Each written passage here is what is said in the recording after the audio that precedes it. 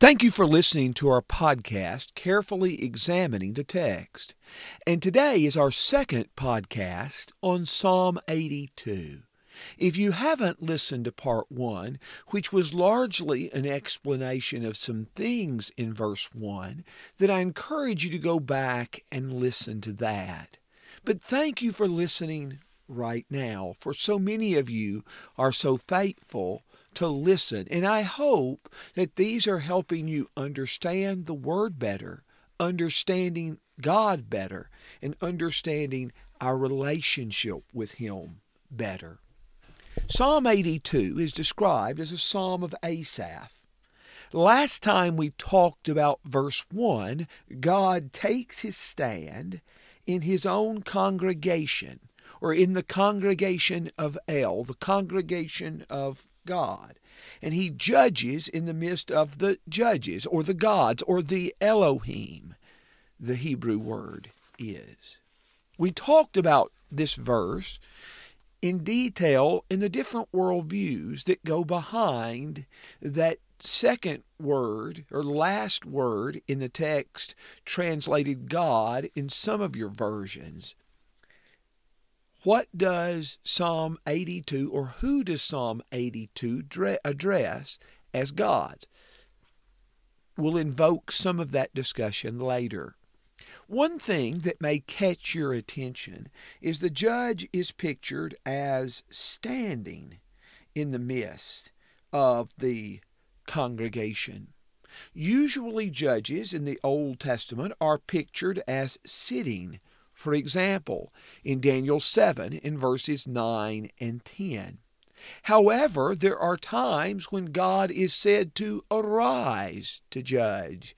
In Isaiah 3 and verse 13, for example. Also, you remember that Joseph was standing. His sheaf was standing erect, and his brothers bowed down to him in Genesis 37, verses 5 through 8. Maybe it's the same type of picture. Whoever these gods are in whose midst the Lord judges, in whose midst God judges, God is superior to them. It is as if they are bowing down to Him, and He is standing. And the words with which He rebukes these judges are in verses 2 through 4. How long will you judge unjustly and show partiality to the wicked? Selah. Vindicate the weak and fatherless. Do justice to the afflicted and destitute. Rescue the weak and needy. Deliver them out of the hand of the wicked. Often in the Psalms, the question, how long, is addressed to God. How long, O Lord? When a person finds their circumstances difficult to endure, how long? But here it is God who is asking the question. How long? How long will you judge unjustly? When will you cease your wickedness and ungodliness? And God does ask this question, how long, several times in the whole context of Scripture. But how long will you judge unjustly and show partiality? Lift up your face and lift up the face of the wicked. How long will you do this? In verses 3 and 4, the sentences begin, or the phrases, I should say, begin with 4 imperatives. In the New American Standard, vindicate, do justice, rescue, and deliver. Vindicate, do justice, rescue, and deliver in the New American Standard are all imperatives. The word vindicate, by the way, is the same word translated judge in verse 1 and in verse 2. But 4 different imperatives telling these judges what they should have done or should be doing. There are also 6 terms that describe those who should be the objects of their mercy. In the New American Standard, the weak and the fatherless, the afflicted and the destitute, the weak and the needy. So 4 imperatives, 6 passages, 6 words that describe the objects of their mercy. And these judges should have shown mercy to the weak, to the helpless, to the defenseless, to those who could not stand on their own. They are special objects of his mercy, while at the same time, in verse 4, he delivers them out of the hand of those who are wicked. So, what we see in this particular passage are the same kind of statements that are often made in the Old Testament, telling human judges as to how they are to judge, and also the failure to perform these responsibilities is something that's common in the Old Testament. The Old Testament commonly rebukes these judges who failed to carry out justice and righteousness as they should have properly. Verse 5 says, "They do not know, nor do they understand. They walk about in darkness, and all the foundations of the earth are shaken."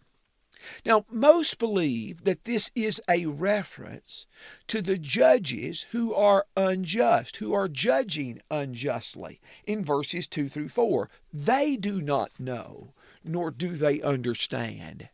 As Exodus 23 verse 8 says, a bribe blinds the eyes of judges.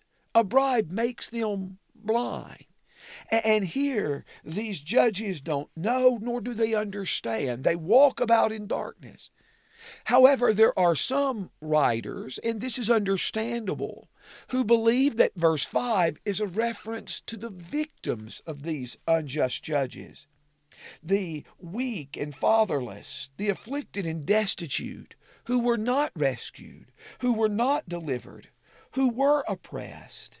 Because of the judge's decision, they walk about in greater darkness and confusion, and their world is turned upside down. Maybe it's a reference to the victims of injustice. But in verse 6, I said, you are God's. We have stated often in this program that in the Hebrew language, within the verb, the subject often appears. If there's a separate personal pronoun that indicates the subject, it is being emphasized. And here the text says, I said. There's a separate personal pronoun, I, and there's a separate personal pronoun, you. I said, you are God's, and all of you sons of the Most High. Nevertheless, you will die like men and fall like any one of the princes. Now, this passage is at the crux of the debate that we discussed last week when we were talking about the identity of the gods in whose midst the true God judges in verse 1. One problem with taking verse 6 as a reference to pagan deities is that it seems as if God is affirming their reality. I said, you are God's. And that just doesn't seem to me to fit the biblical picture of idolatry and monotheism, where the Bible calls us to worship one God and to serve one God. I said, you are God's. Could this be a reference to the angels or spirits who, because of their sin, are judged and forced to die?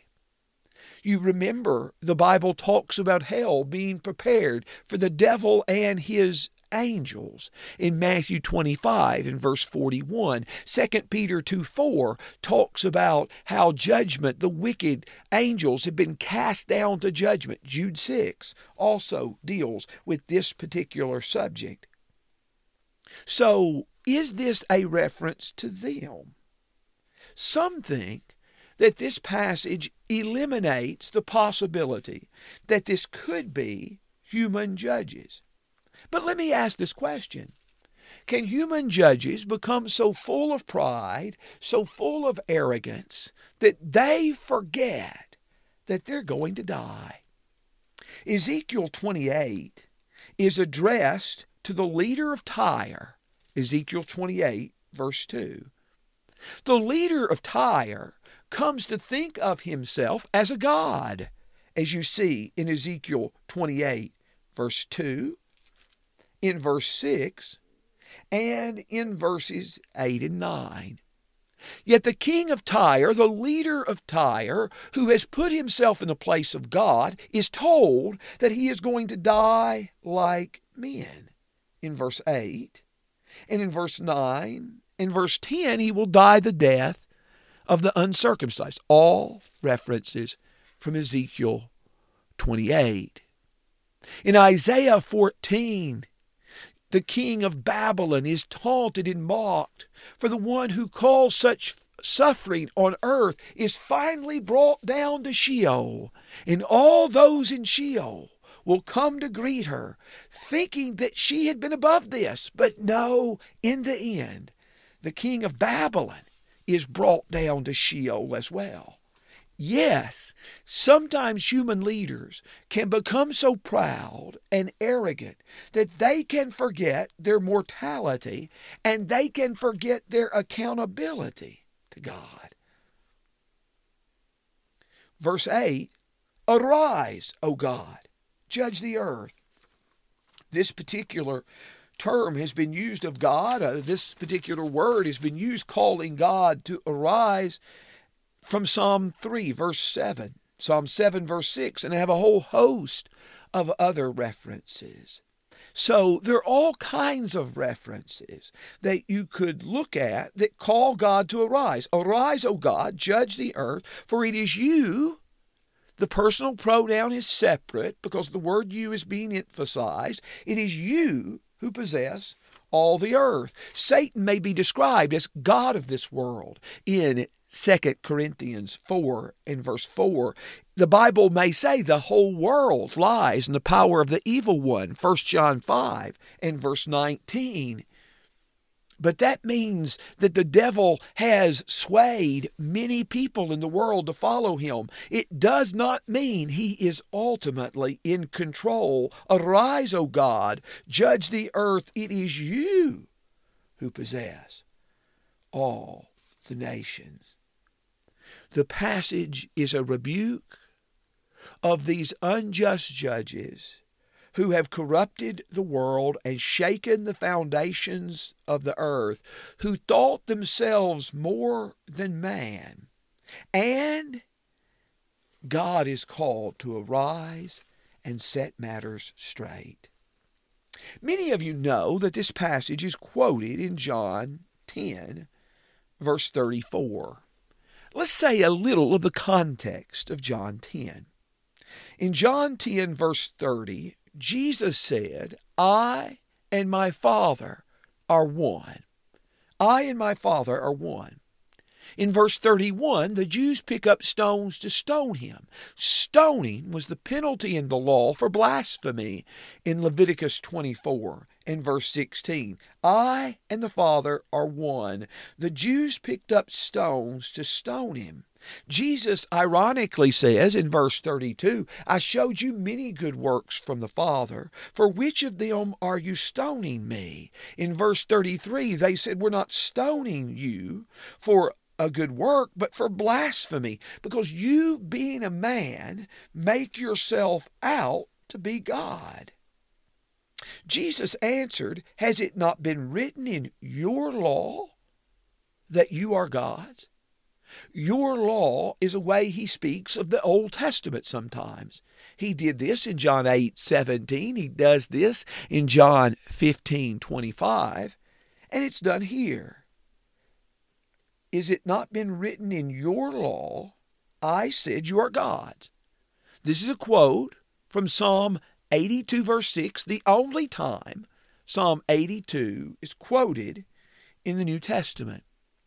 Jesus continues the argument in verse 35. if he called them gods to whom the word of God came, and the scripture cannot be broken? Now, these people addressed were spoken of as gods, whether they be angels or spirits, whether they be human leaders, they are addressed as gods.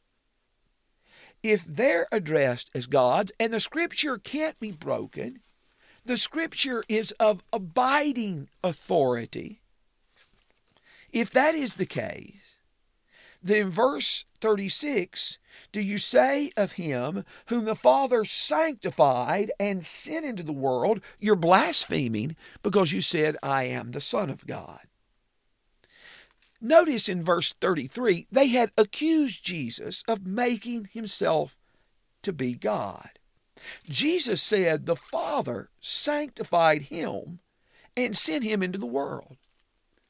Throughout the Gospel of John, Jesus shows that he can do nothing of his own initiative. When he was accused of making himself God in John 5:18, he makes that statement. And then he goes on to state how the Father has committed all judgment to him. And the Father has determined that all should honor the Son, even as they honor the Father. Jesus uses this passage to show you can't charge me with blasphemy by speaking of myself as the Son of God when the Father sanctified me and sent me into the world, in light of the fact that those who heard the word are addressed as gods in Psalm 82 and verse 6. That may not have answered all your questions. And what I'm about to suggest may not either. But for some of you who are really fascinated with this subject, I have typed up some 12 or 13 pages of notes upon the subject. And if you write me on my messenger on Facebook, I will, Lord willing, send those notes out to you at your email address, if you will include your email address. And we'll try to send those to you. How does Jesus fulfill the words of Psalm 82? Well, just as God judges in verse 1, Jesus, all judgment is committed to him. And as verses 2 through 4 rebuke these judges because they have not vindicated the weak and fatherless, in a prophecy in Isaiah 11 verses 1 through 5, these are the exact kind of people that the shoot from Jesse is going to vindicate, is going to do justice for. In verses 3 and 4, and its description of those who are objects of mercy, the Septuagint, the Greek translation of the Old Testament, the main Greek translation of the Old Testament, uses the term poor, which is used in Matthew 5 verse 3. Blessed are the poor, for theirs is the kingdom of heaven. In Matthew 11 verse 5, the gospel is preached to the poor. And in Luke 4 verse 18, Luke 6 and verse 20, the point is that Jesus' ministry focuses on these very ones that these unjust judges are rebuked for not helping. And in verses 4 and 5, a couple of those imperatives that are used to describe how judges should rescue and deliver, those imperatives are used to describe, those words used in the Greek translation of the Old Testament are used to describe the works of Jesus. He rescues us from this present evil world, Galatians 1 verse 14, and he also delivers us from the domain of darkness and transfers us to the kingdom of his beloved Son, Colossians 1 and verse 13. And even though Jesus was God in a sense that those addressed in Psalm 82 could not imagine, he will die like men, but he will arise He will arise, as verse 8 says, arise, O God. And again, the word used in the Greek translation for arise is often used to describe the resurrection of Jesus, particularly in the Gospel of Mark. Mark 8:31, Mark 9:9, Mark 9:10, Mark 9:31, Mark 10:34. And when Jesus died, and when Jesus raised, the foundations of the earth shook. This is not a vocabulary link, but it is a conceptual link. In Matthew 27 and 51, the Bible tells us when Christ died, the earth shook and the rocks were split. In Matthew 28, in verses 1 and 2, a severe earthquake occurred when the angel descended and rolled away the stone. The point that I'm making, Jesus shook the foundation of the world in a positive way. He turned the world upside down.